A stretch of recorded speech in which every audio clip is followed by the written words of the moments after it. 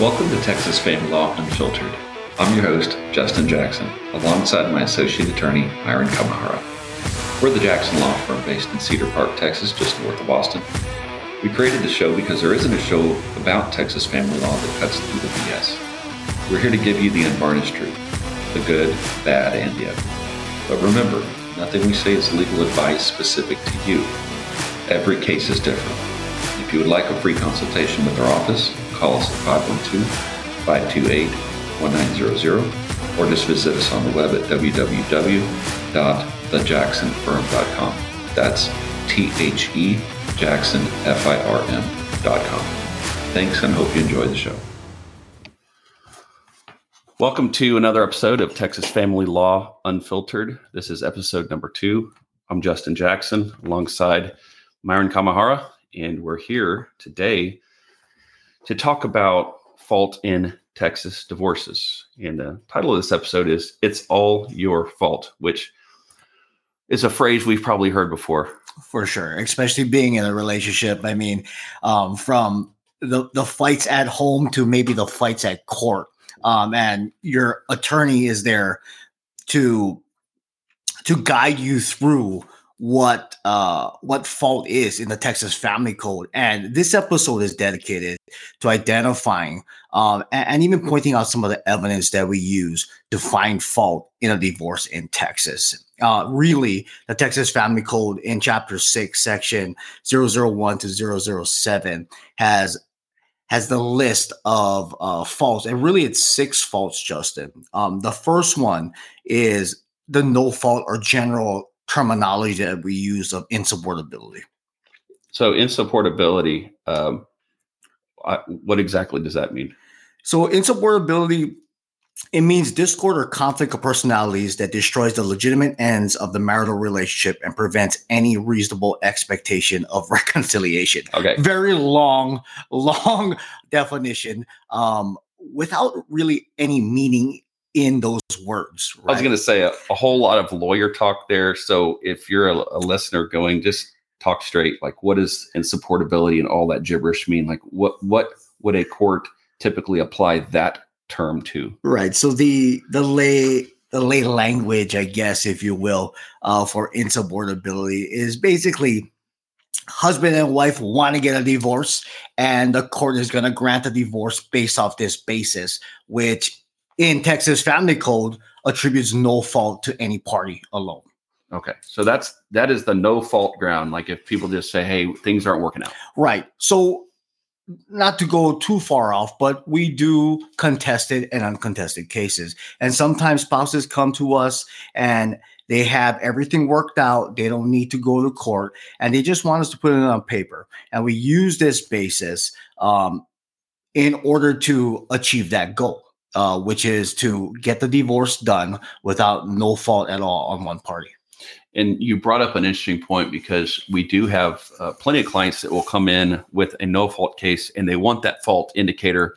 I don't know what your experience has been, but my experience has been when a client asks for that, first of all, I usually say it's not, the juice isn't worth the squeeze. Right. Number 2, I'll advise them that my experience has been, I've even tried a couple of times to put it in there because my client insisted and the judge has said, this is an uncontested case. And because it's an uncontested case, I will not include any indication of fault, even if both sides agree to sign off on it. Has that been your experience as well? Yes. That's actually a good point. I mean, I've had judges tell me that as well. But in the same chapter, we go over, it also leads into the fault basis for a divorce. And we have 6 of those, right? The first one being, or actually I should say this, the first basis for fault being cruelty under this section. And that means that the court may grant divorce in favor of one spouse if the other spouse is guilty of cruel treatment towards complaining spouse of a nature that renders further living together insupportable. Again, these are a lot of words that mean little to the lay person. In your experience, how would you describe cruelty for our listeners? Yeah, we're probably going to articulate similar bases. I mean, cruelty is a term that if you lined up 100 people on the street, every one of them would have a different definition of cruelty. But that's where, of course, we have to put on our "how would a judge think" hat. And, judges are way more callous to the kind of things that people ordinarily consider cruelty, because they're bombarded constantly with these types of claims, these types of cases, ranging from just run-of-the-mill bad to the worst you've ever heard. And so knowing that judges are slightly callous to the claim of cruelty, it's got to be more than just he was mean to me or she was mean to me. She, might have been verbally abusive at times. It's going to be more than that. It's going to be things like domestic violence that can be proven.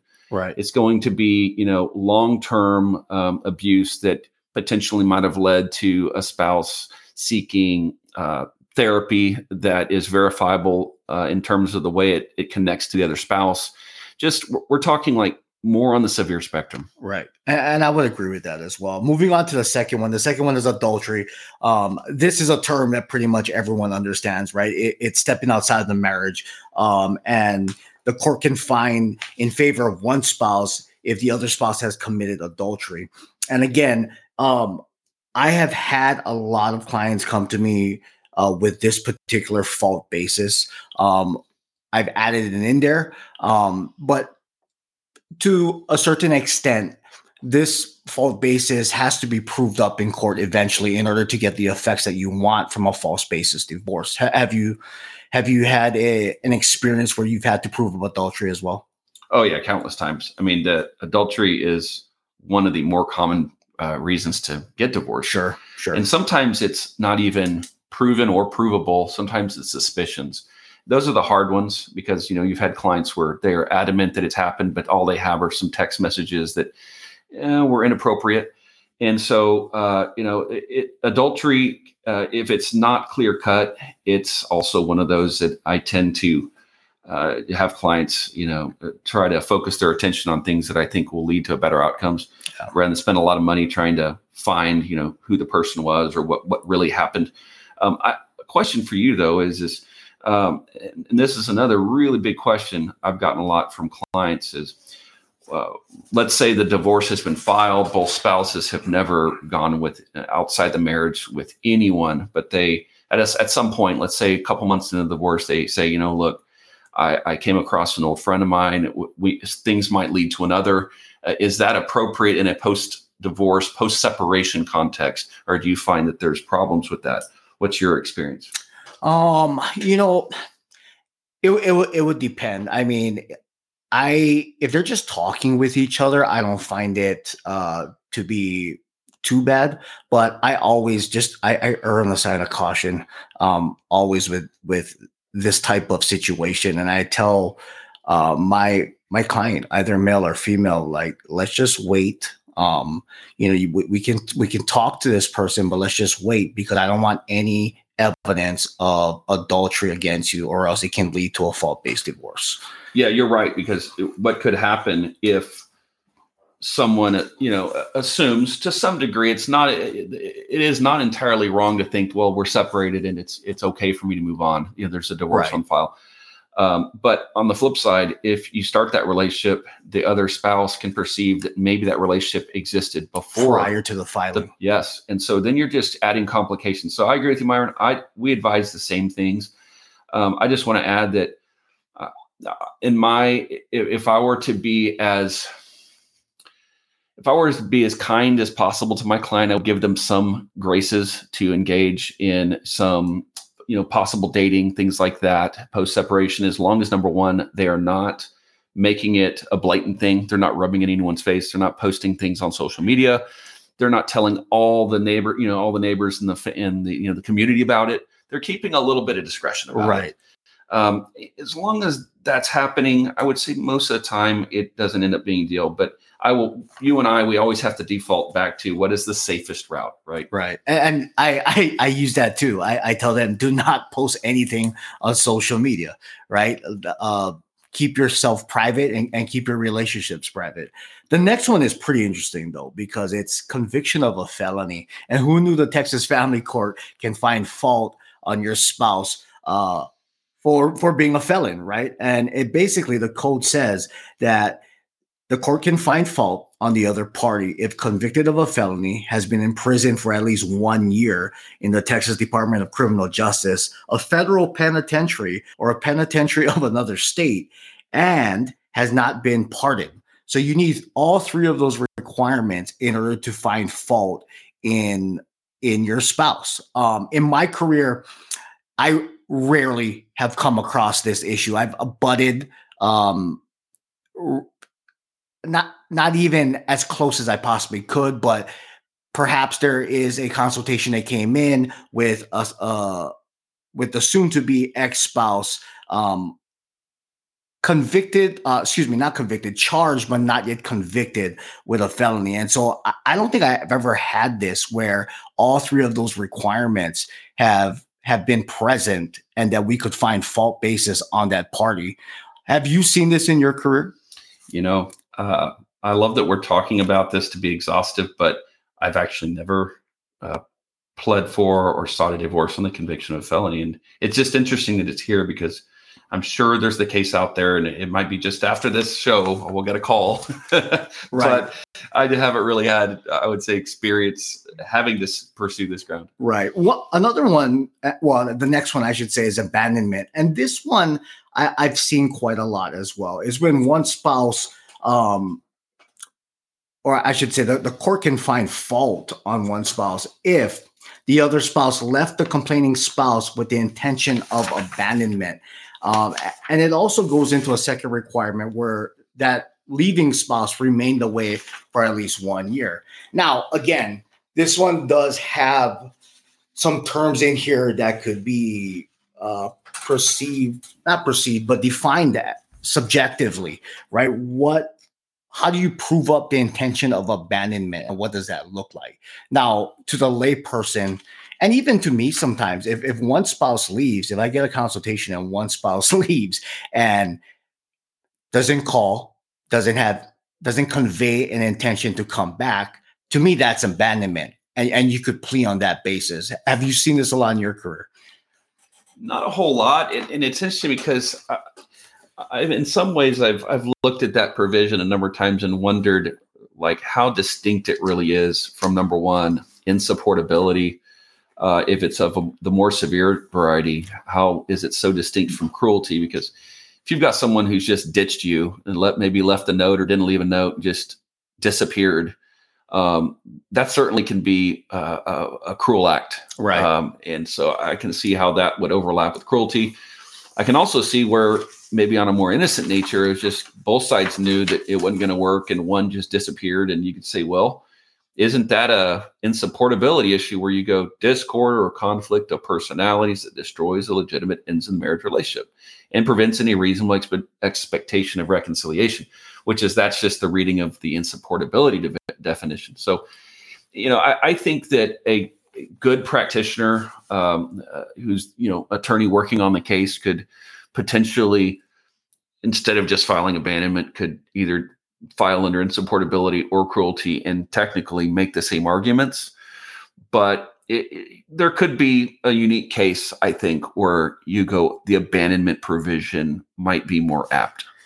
To me, the abandonment provision is almost the next step down the timeline from insupportability, because it assumes that they've been gone for a year. So, and insupportability, they could technically be still cohabitating together. So that's the way I look at it. The next one is living apart, right? And this one is where a divorce of either spouse, if the spouse have lived apart without cohabitation for at least 3 years. I've seen this a lot with many of my older clients that just haven't sought a divorce or court intervention, but have been living financially and physically separate from their spouse, some up to 20 years. Have you had the same experiences I have? I haven't had that before. And those are really odd ones. I mean, you could almost dedicate a large part of the show to those because there's so many strange oddities that come out in those cases. For example, I've had some where the client comes in, they've been separated, living apart for so many years, and their assumption is what's his is his, what's mine is mine. Yeah, it's painful to even talk about this because what I have to explain to them is it's not the case. In fact, the last 10, 15 years that they've been building that retirement or whatever else, unbeknownst to them, typically, they're going to have to split that with someone that they really don't know anything about anymore. Right. And didn't think that would ever come into play. Yeah, I have had in the past a case where the wife had accrued a lot in her retirement and also purchased a house. And, obviously she had to have the signature of the husband after they separated to purchase that house. But she thought that the house was free and clear for her, and I had to explain to her that no, the family code is still going to control the distribution of marital assets. And it was a tough pill for her to swallow. Moving on to the next fault base is going to be confinement in a mental hospital. I don't think I've ever came across this issue in any one of my consultations or any one of my cases, but it basically says that the court can find fault on one spouse, right? If at the time the suit is filed, the other spouse has been confined in a state mental hospital or private mental hospital. And that's defined in the Health and Safety Code. In this state or any other state for at least 3 years. There's also a second requirement that it appears that the hospitalized spouse's mental disorder is of such a degree and nature that adjustment is unlikely, or that if adjustment occurs, a relapse is probable. I don't even want to get into how to prove this up. I never had it come across my desk ever in my career. Have you had any experience with this fault base? Well, the funny thing is if clients really were to get their hands on this provision, that would be what they would ask us to file on the most. That is, they would say, my spouse's mental disorder is of such a degree in nature that adjustment is unlikely, or if adjustment occurs, a relapse is probable. Relapse is probable. I mean, right. So reading it out loud is funny because I imagine just a line of clients running to our office or calling our phones as soon as the podcast is published going, we need to change the way we file the divorce. But the reality is, yes, we have had clients that have had spouses who have at some point in time been institutionalized, whether it be alcohol or some kind of severe depression, suicidal ideation. Life's hard. There are situations where this happens, but the code doesn't, it's not intending to apply to your run-of-the-mill case, certainly where a spouse is just a little mentally imbalanced. It's got to be of the degree as specified in the code where either there's been that confinement for 3 years, which that's a long time. That's a really long time to be confined in a mental hospital. Right. I've never had a case where that applied. I'm not saying it couldn't. Or where there's this verifiable mental disorder of such a degree that the adjustment is unlikely, or if adjustment occurs, a relapse is probable. I don't think they're just talking about what's your favorite mental disorder you hear clients complain about their spouse? He or she's a narcissist. How many times do you hear that in a given week, Myron? At least 25 times. Yeah. And not all from the same client, right? No, from different clients. Yeah. And the interesting part about it, how often do you hear in the deposition or in the testimony of the other spouse who is supposed to be the narcissist? How many times do you hear them claim the other side is the narcissist? Probably always. Yeah. So, when it comes to mental disorders, and this is not making trivial light of people going through divorce and how awful spouses can be, there are scenarios where there are narcissists out there, right? True narcissists in every sense of the word, but it does get tossed around a little too heavy. It is. Yeah. I mean, in everything nowadays, from conversations to even social media postings, right? Yeah. A narcissist.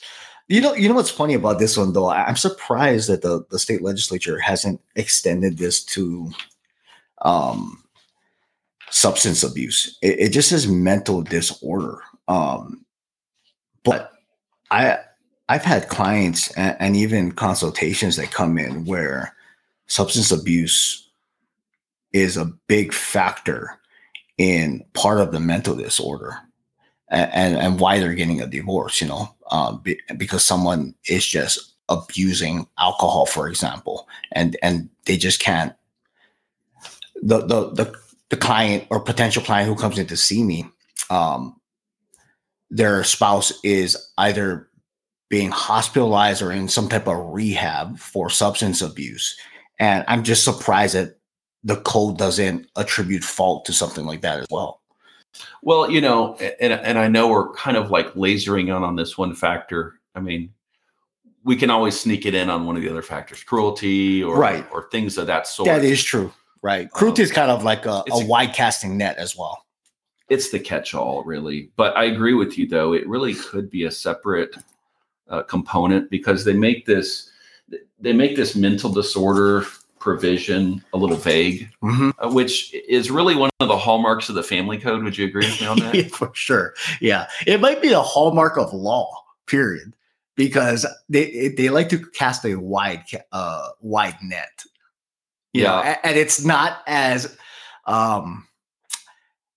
understandable is probably a wrong word. It's not as specific as we would like it to be in order to get a home run when we have evidence and a case so that we can consult our clients properly. But yeah, it's a wide casting net that is something where we have to have experience in the judge that we're presenting evidence to in order to give a realistic view of how a case will, or an issue would fare in that courtroom.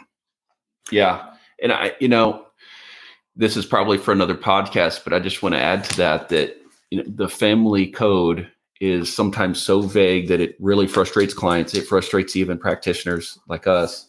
But, when you really sit back and think about it, if you had a code that was just so specific, so precise in exactly every instance in kind of the most clear, specific terms, there's a chance that it would leave something out. Yes.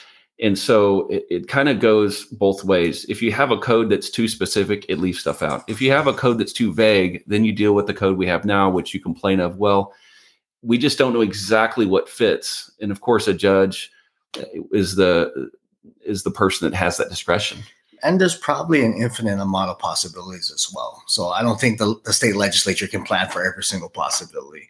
Justin, we talked about, in our experience, the uncommon fault-based divorce, but there are common ones that we come across all the time. One being infidelity. And again, it's the action or state of being unfaithful to a spouse. I get this a lot where we have consultations, clients come in. I have current clients where we're filing on a false-based divorce. And we need evidence. I always tell them we need evidence. Give me evidence. I get circumstantial evidence, and sometimes I get direct evidence. What type of evidence would you say you would like from your client if you're going in to prove up infidelity? Well, let's get a little into the sordid for a moment. I've gotten folders of nude pictures, sometimes, way more than you would ever need in a court of law. That your client dumps on you partly because they're hoping to shame the other side, right? With the volume of the photos, sure, and the text messages and all that. So I don't know if I would say I would like this evidence, but it helps if you have some evidence that is explicit to some degree, whether it's a text message that's explicit, whether it's a photo that's explicit. My wife hates when I talk about this because she knows that I have to accept these photos. Yeah, right. but that is evidence that we have to receive in a case like this where we're talking about adultery. I will say that evidence that I consider probative towards adultery is not always the kind of evidence that client thinks is probative of an adultery type scenario. Yeah, that's true. An example is a text message that says, that's slightly flirtatious, maybe talking about getting coffee or having a long conversation together, or maybe just excessive texting between a man and a woman that genuinely is probably not appropriate in a marital context, but that doesn't include indications that sexual contact has occurred. Uh-huh. And I want to ask you about that. I mean, in your experience, what have you found as effective evidence or ineffective evidence? I would say I agree with you. The one case I can think of that I proved up infidelity was a correspondence, and it was a text message between the wife and her boss, actually a superior, and it was, we got the transcript of the text message, but very, very sexual in nature, which was so explicit. It described what she was doing to herself and what he was doing to himself at the same time that they are corresponding with each other. And it even went so far as to say when they were both finished. Yeah, so that was the most explicit I had at that point. And it worked. Obviously, we were able to prove up infidelity. I think the other part of that would be, or the flip side of that would be I would agree with you. It would just be multiple messages with no sexual connotations, no indication of sexual activity between the parties that just proved that they were corresponding with each other and not necessarily having any sexual relations with each other. So I would agree with that. I had another client that just showed me pictures of her taking a picture of her husband and his mistress together in a restaurant. And that didn't do much at all. That just showed two people sitting next to each other, even supplemented by her testimony as well. So I think that,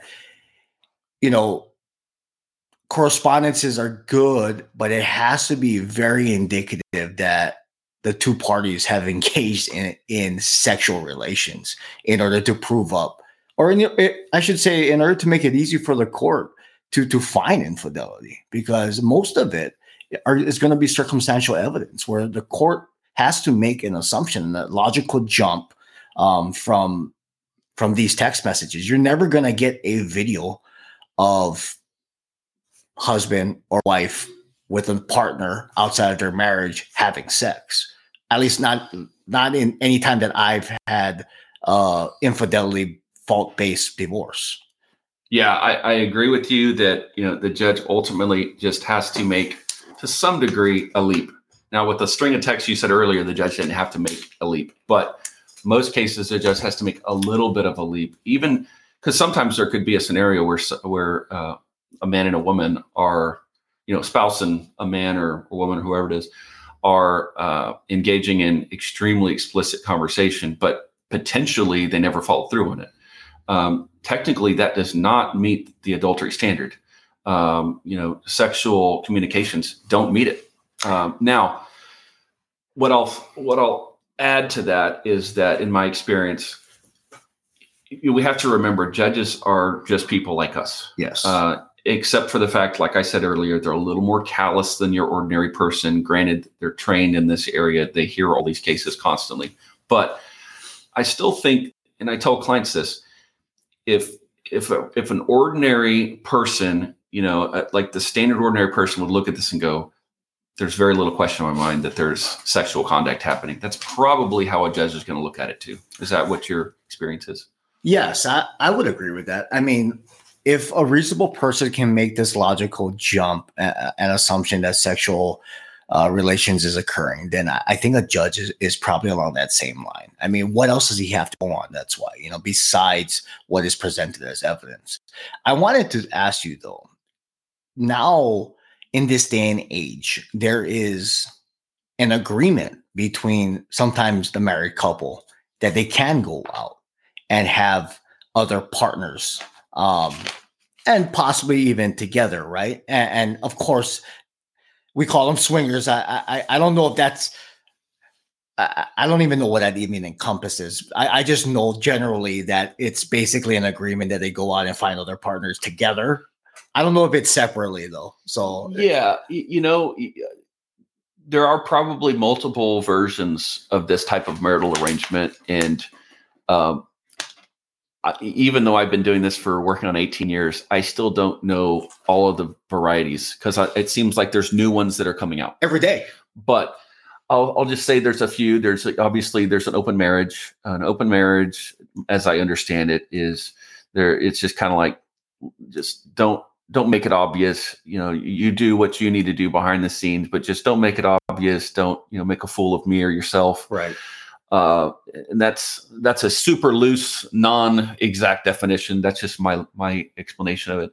Then, of course, you can go full-blown swingers where there's probably full-blown, knowledgeable spousal swapping with people possibly in the same environment, right, doing things that we don't need to discuss on the show. But I did have an interesting case, though. This topic reminds me of a really interesting case I had, and I had a client come in, and he complained right at the beginning that his wife had committed adultery and that he needed obviously the fault-based divorce based upon adultery. We started peeling back that onion, and they were swingers. And of course, I had to stop him at some point and get back to the beginning of our conversation and say, wait a minute, you told me earlier you wanted a fault-based divorce based on adultery. Like, what am I missing here? Right. You guys are swingers. Right. Well, and this just goes into the complexity of these arrangements because he told me, well, there's a huge difference when I've consented to the swinging versus when I've not consented to the swinging. So he wanted to pay me thousands of dollars, right, to go in front of a judge, right, and explain the distinction between I agree for her to have sex with this man versus I did not agree with her to have sex with this other man. Now I'm curious though, what happened?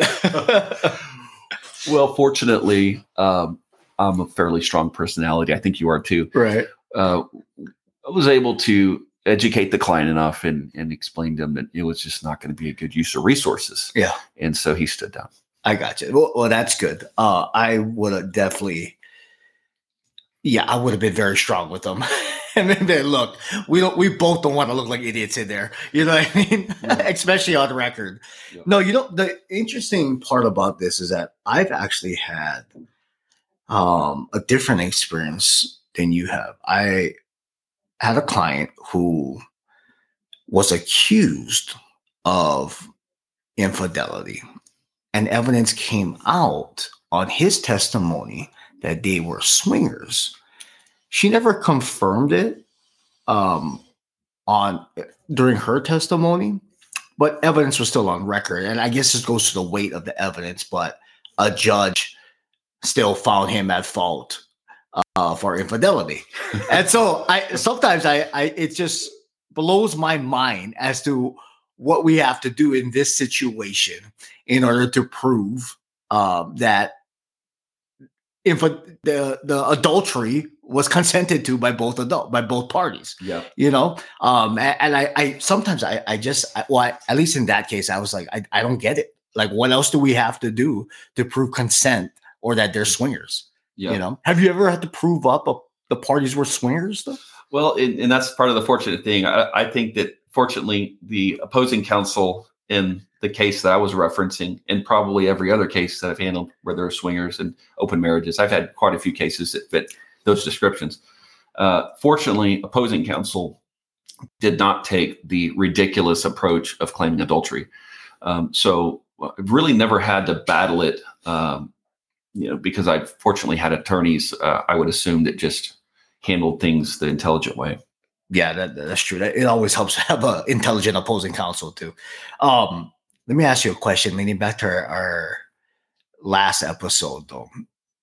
Do you think there's any cultural biases in the counties with their perception of either the swinging lifestyle? Oh, yeah. Yeah, that's a great point. We we're right on the fence line, so to speak, of Travis and Williamson County Right. here at our office. Yes. And, right in the middle of Central Texas, which is really interesting because Texas is generally speaking a red state, but there are pockets of it that are very blue. And I'm not going to draw this into a political discussion, but there are, because it's really not, but there are some slightly different cultural / philosophical opinions that, if I'm painting with a super broad brush, can vary based upon your locale. I mean, that just goes without saying. Right. So in Austin, Travis County, you're going to get judges that are going to be more liberal in every sense of that phrase. I would say towards these types of acts, right, adulterous acts, things right. like that. It's not necessarily that you're going to get them on the record saying, "Oh, too bad, so sad, move on." But you just won't really see them come down hard on either side when it comes to adultery. Mm-hmm. You talk about Williamson County, a very conservative county, philosophically and ideologically, and you will. And I'm not going to paint all the judges there with the same brush, but I will say it's much more likely that you get a result that deals with the infidelity more aggressively. I got you. Yeah, that makes sense. I was thinking the exact same thing. I just never had to. I don't have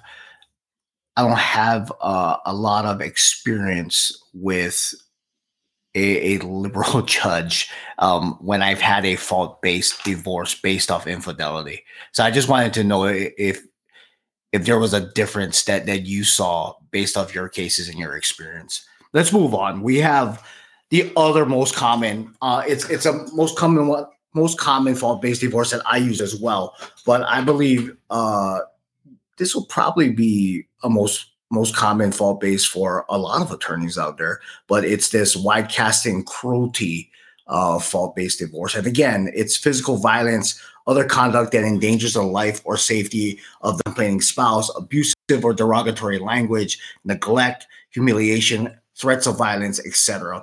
Now, it's easier when you have a protective order against one spouse and there's a family violence finding, right? And then cruelty, of course, would be included in the basis for the divorce. And that would be direct evidence if already proven up. Is there other evidence that you include in there that not necessarily would amount to family violence, but would be that in which you would argue cruelty as the basis for the divorce? I mean, you can insert quite a number of things. You can insert destroying relationships.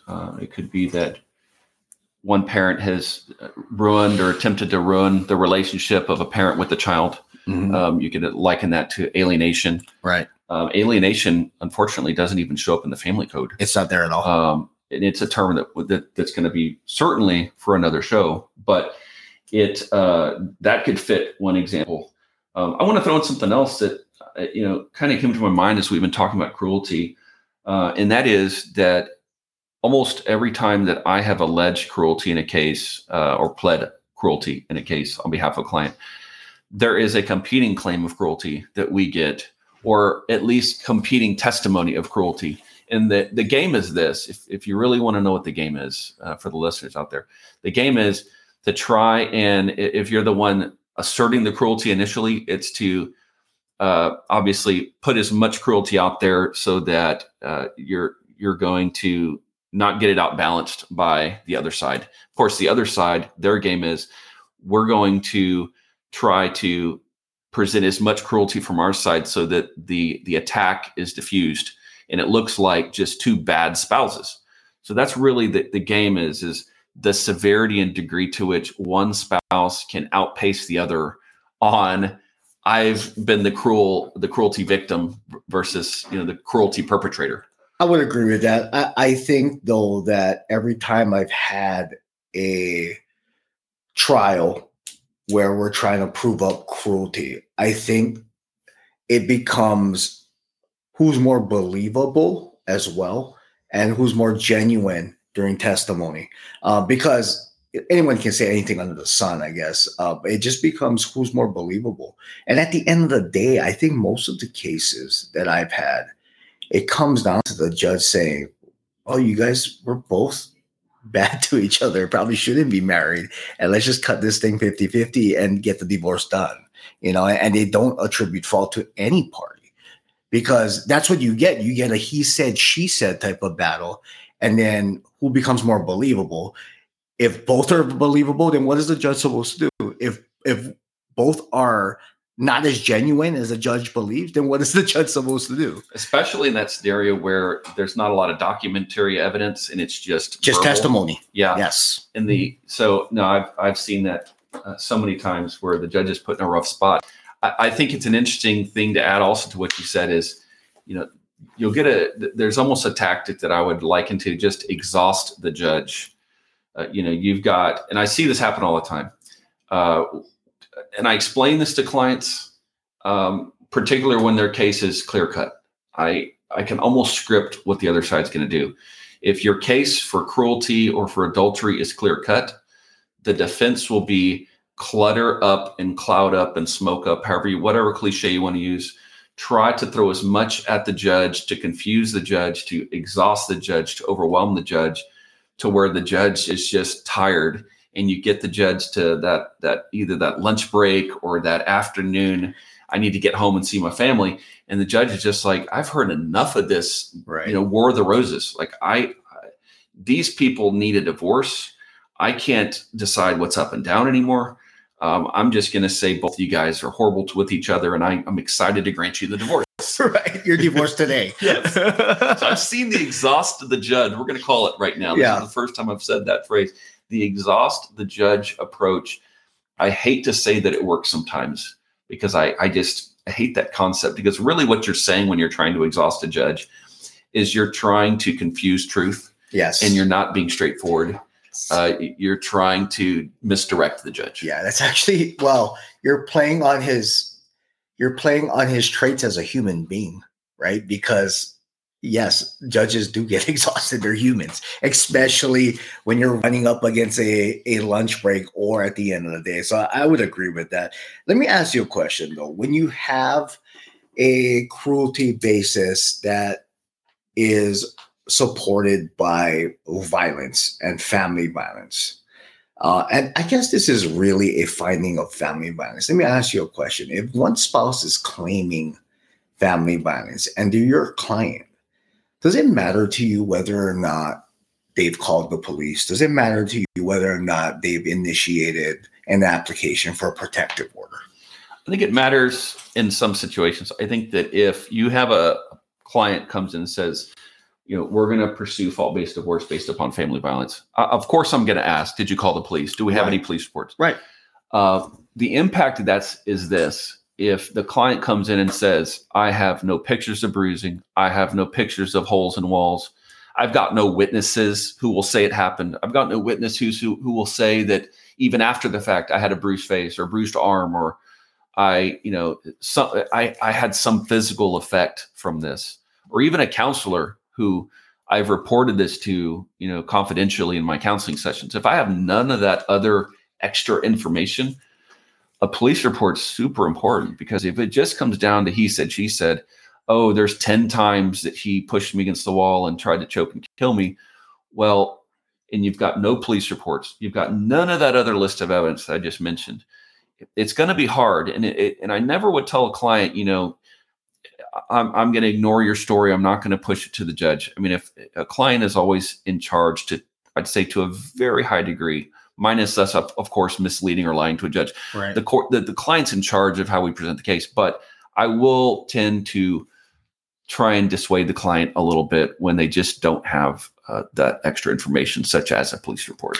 It just makes it impossible to prove up. I mean, besides testimony, because it ends up being he said, she said, exactly what we were saying, right?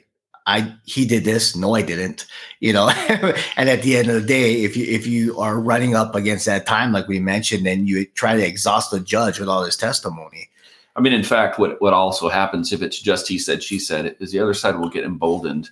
Because I mean, there's clearly one truth to a situation. I mean, something either happened or it didn't. Two stories and one truth. But when our client, for example, is saying this is what happened, and let's say it is actually the truth, we get into court, the other side almost invariably will make up, knowing that it's he said, she said, well, he or she came at me first and I pushed away defensively to try and defend against their aggression. So in other words, the tables get flipped and it turns back into the exhausted judge approach, right? Which is, you've heard all this testimony about how she claims that, I hurt her. Well, here's all the information that shows the opposite, but it's all just he said, she said. Yeah, I would agree with that. There's a lot of defense or self-defense arguments every time a argument for family violence occurs, that I was just defending myself against what was initially done to me. So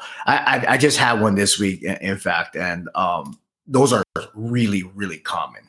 You know what else is interesting, though? At the very beginning, you mentioned about mental abuse that can be included in the cruelty basket of fault-based divorce. I get asked this a lot, and it's normally in response to my question of whether or not there's family violence, physical violence, and I get a lot of, no, there's been a lot of mental abuse. And I ask them, how long? What exactly is he or she doing? Just to get the proper facts and make sure that we can substantiate a claim for cruelty. You mentioned that you like to see it. Well, not like to see it. That would be a bad way to put it. But you would feel comfortable with evidence that would be a track record of mental abuse over time. What is enough time, and how would you define mental abuse? Great point you raised. We should have actually made it more front and center, because that's probably one of the most common forms of abuse. I mean, I think in this day and age, not to denigrate our elders, but 50, 60, 75 years ago, domestic violence, I think if I'm going to suspect this is true, I think it was probably a little more common. I'm not suggesting that it doesn't exist anymore. I think there was more common, less reported. That's right. And I think social media, the internet has just put such a stigma on it. Yes. That men are generally more afraid. Again, not in any way saying this does not still happen. I just think it's probably less common than it used to be in the past. I think, women or men, they're finding ways to inflict some damage on their spouse that is more under the radar. And I think this emotional abuse kind of fits that. And I'll give you 3 examples that came to mind that I think fit emotional abuse. One is, I'm going to control 100% of everything financial that involves you. It might be that there's a breadwinner and a non-breadwinner, and the breadwinner just locks out control 100%. He controls the purse. That's right. Right. Or she. We can go either way on that. Sure. And another example is, and this is going to sound shocking to some people, but it does happen. There are some spouses that prevent or restrict behaviors. For example, I've had a female client come in and was tearful, and I couldn't believe this. She'd been living this way, but he would not let her spend time with certain friends. He would not let her communicate with certain friends. He would not let her go to lunches unless he knew well in advance where they were going, what they were doing, and he had to approve of it. Just extreme physical control. Mm-hmm. Like everything you do has to be run by me. Right. And I just can't believe that there's actually people that live that way. Or, particularly people inflicting that kind of control. Right. I would agree with you. I mean, especially about the finances. I have a lot of clients that either have been victims and don't know that they're victims. They just feel like they're out of the loop, right? Where they don't know anything about their finances, where I can see that the other party has been controlling it for the entire marriage. And then restricting certain behaviors, like hanging out with friends, hanging out with family sometimes, actually, right? Where they alienate one side of the family and from not seeing the kids, especially when kids are involved. How about this? Have you ever heard a situation, or would you put this into the cruelty basket? How about withholding sex? 100%. You know, withholding sex, if you just do a Google search, is withholding sex emotional abuse? You will find a resounding answer of yes. Now, obviously, you and I are not mental health professionals. However, Right. It goes without saying, it's just almost like common knowledge. I mean, you're in a marriage. The duration, frequency, quality of sex is never a guarantee. Am I right on that? Yeah, it's a moving target. However, when you talk about using sex, purposefully using sex as a tool to control, manipulate, gain advantage, control outcomes, inflict damage, inflict pain, that is a clear-cut example, I think, of something you could use as cruelty. Now, interestingly, sometimes these claims cross-pollinate. So it brings to mind the fact that if you bring a claim that so-and-so was adulterous, I have had cases where the other spouse says, well, it was emotional abuse because he or she would not have sex with me. Right. So then you have the competing claims there. Right. You think that's a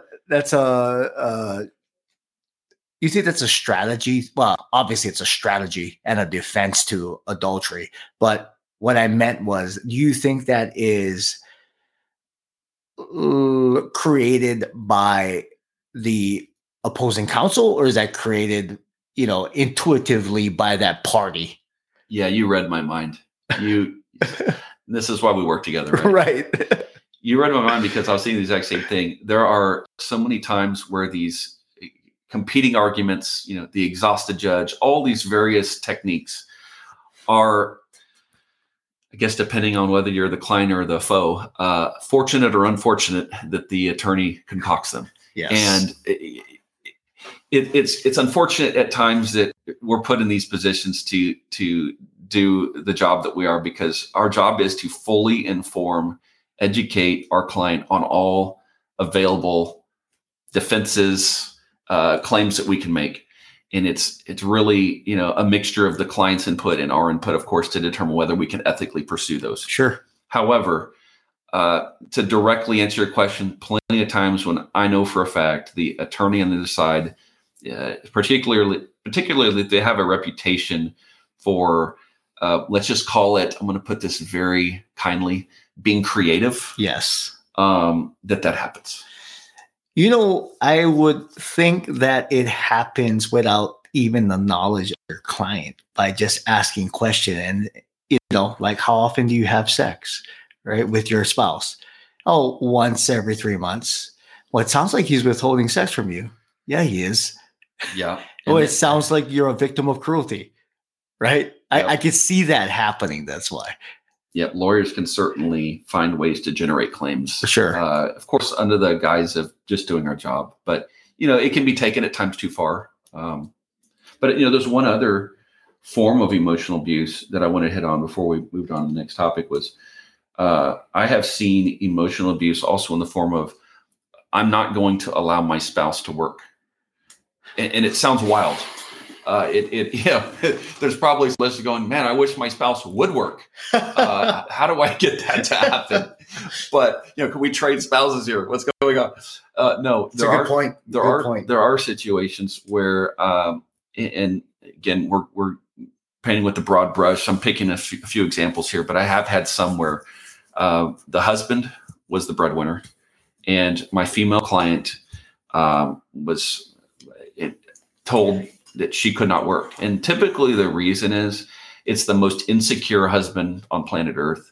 He's worried that she's going to go work and meet somebody in a workplace and move on. And I can part of the time I can actually understand why he'd be so worried, because usually these husbands, I come to find out, are the biggest assholes of all time. Right. And they've dug themselves such a deep hole. They probably controlled them financially. They probably controlled them physically. Now they're just adding the last coup de grace, which is you can't work. And they're terrified because they probably know deep down when they look in the mirror that they're a horrible spouse. Yeah. And that if she literally just saw the light of day and the postman walked by, he might be a better suitor for him. Right. Sorry, for her than him. Right. I gotcha. So it's just maximal control. I would go even one step above that, because I've had that's a good point I didn't even think about till you brought it up. But I've had a lot of clients in the same situation, and it was the guy who was the breadwinner, and the client was my client, or the client was the wife, I should say. But it was more that he didn't want her to have a life outside that didn't revolve around him, and not necessarily afraid that she would meet somebody outside of the marriage, so it was even more insecure and to a higher level, right? That she couldn't have a life outside of him. Yeah. It's like, geez, if that's not cruel, what is? Yeah. Let me ask you though, in that certain situation, right? Obviously this is going to be testimonial evidence that has to come out. I mean, does your client have to say he didn't want me to work, right? And how does the judge perceive that? And what does the judge need, right? Yeah, those scenarios, you can maybe get by if your client is way more credible than the other side, because there's going to be competing he said, she said. Yes. You're really hoping to get some text. People don't really talk in these ways via email. Husband and wife, they're not going to be emailing each other this stuff, but it's going to be a passing text message where it says, I'd rather you not apply, or, aren't you, it'll be innuendo, aren't you happy? Like, why can't you just be happy at home? Why, am I not providing a good enough life? Yeah. Do you need more money? Is there a problem with money? And just continued suggestions and pressure that you finding a job is not what you need to do. It's not as direct as how we would like it, right? It's going to be this puzzle that we have to put together, along with supplementing it with testimony from the client. And sometimes that's an encouraging way to put it to the client that, look, we're used to putting these puzzles together. Like, it doesn't have to be totally clear cut. Matter of fact, just like when we talked about adultery or cruelty or any of these, you're rarely going to get someone saying, I admit I was cruel to you. I admit I committed Texas Family Code defined adultery. It's not going to happen. Right. I admit to emotionally abusing you. It's not going to get it. So it is always piecing things together. And it's really a matter, if you go and talk to your attorney, you lay out the specific reasons for it. The attorney filters it. If there's a case, it's going to be because you can piece it all together. And a good attorney, if it's there, can piece it together.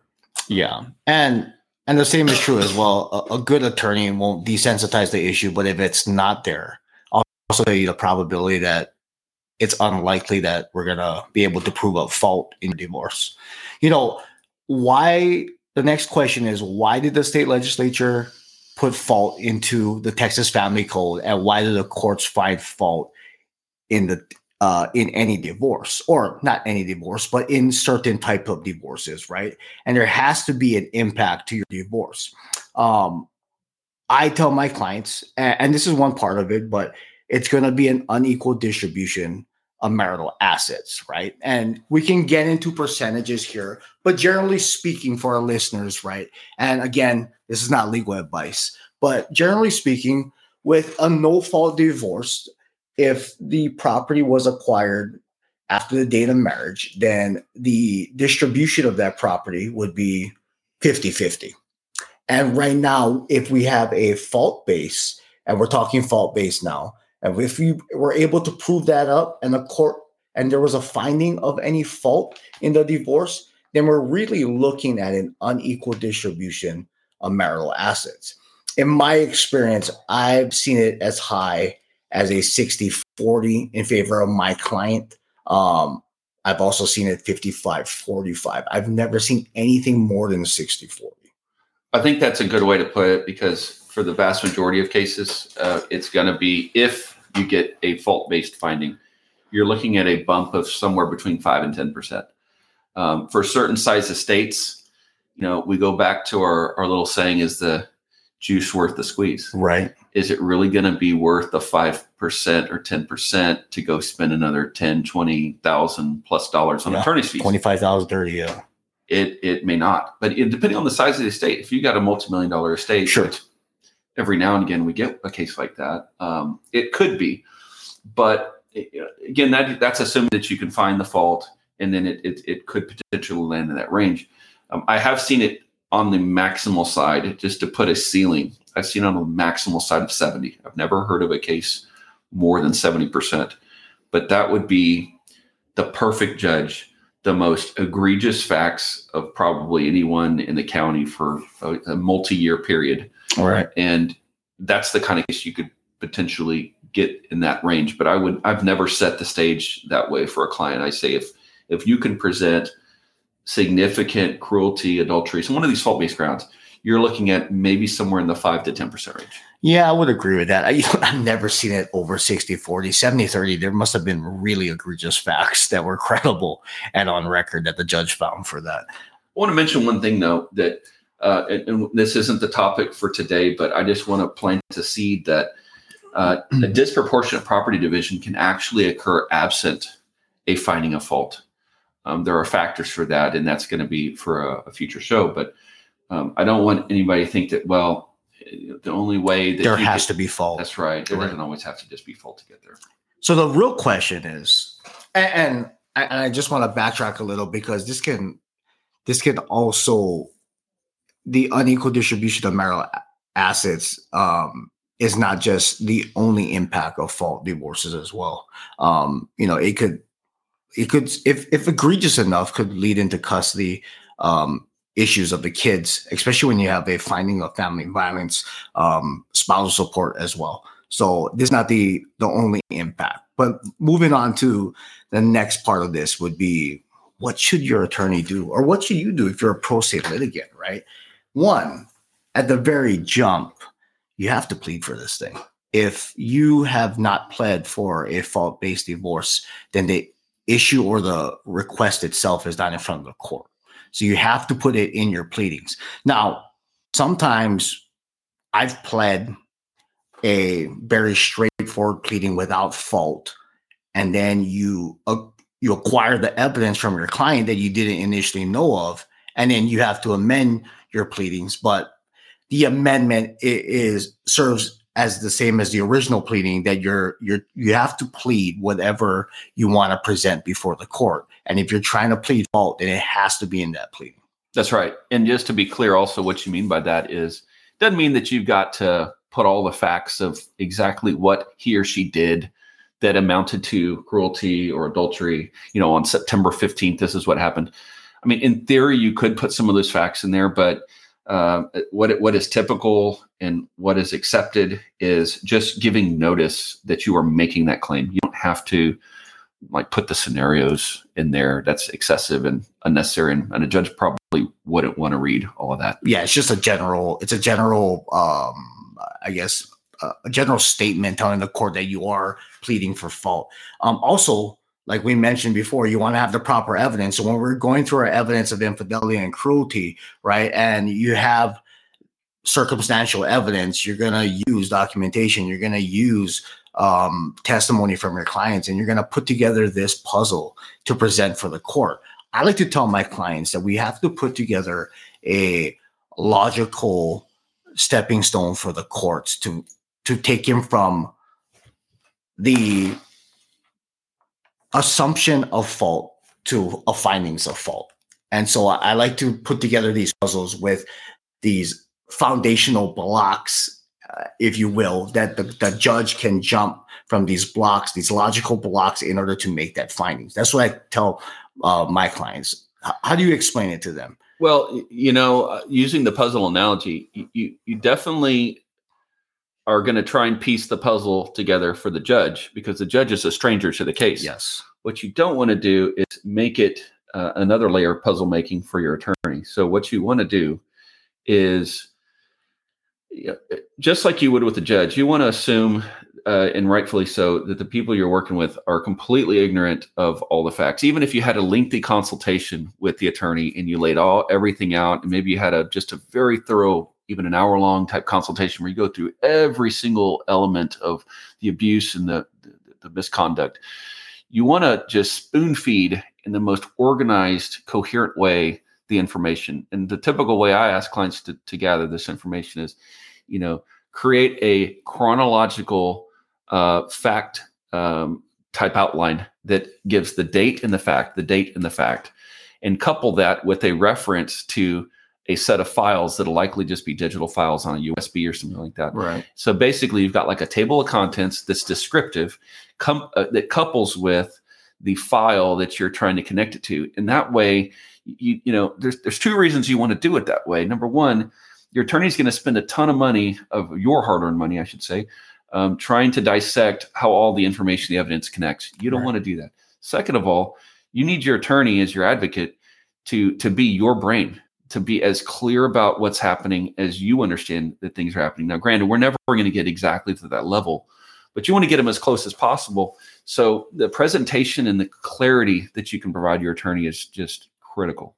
Yeah, I would agree with that. I think that along with keeping it simple, you don't want to overcomplicate it with irrelevant evidence, because if you do that, it's just going to bring another layer to the judge has to unpeel. You know, and your attorney too, which costs you ultimately at the end money. You know, so you want to keep it simple. Lastly, and this is what I like to do, is I like to request the distribution of unequal distribution of marital assets at trial via a spreadsheet. And I'll already put a 60-40 split and request that of the court. I'm not sure if this is your practice, but I found that if I've laid it out for the court, showing all the assets, showing a proper calculation, and even though I'm asking for the high side, 60-40, the court can always bring that down if it deems necessary. I agree. It goes back to that spoon feeding concept. You know, it's always easiest to make it simple for the judge. Make it to where the judge can just look at what you're asking for, and there's no heavy lifting. The judge can look at what you're asking for and say, I'm going to grant what you requested, instead of I'm going to try and figure out how to accomplish the objective you have, which is a disproportionate division. You've told me exactly how to do it.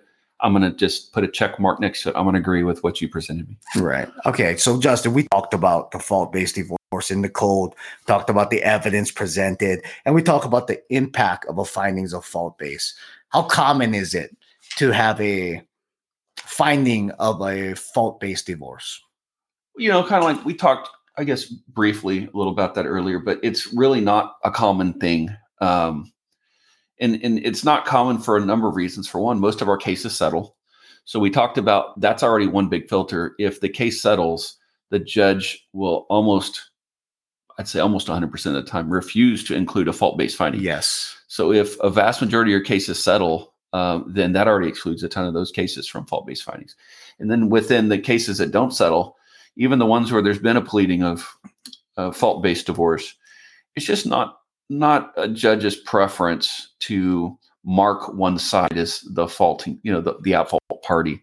I think judges have seen, most judges we work with, they've seen enough divorces to know that even in the semi-bad case, there's enough fault to go around. It's got to be so one-sided that the judge just goes, there's truly an innocent party. And how many contentious relationships are there to where it's really one-sided? It's just, it's not that common. Well, I mean, we said it before, right? There's his story, there's her story, and then there's the truth, right? Yep. And sometimes we're all trying to get towards the truth, but it gets warped by, different evidence and different things that people say.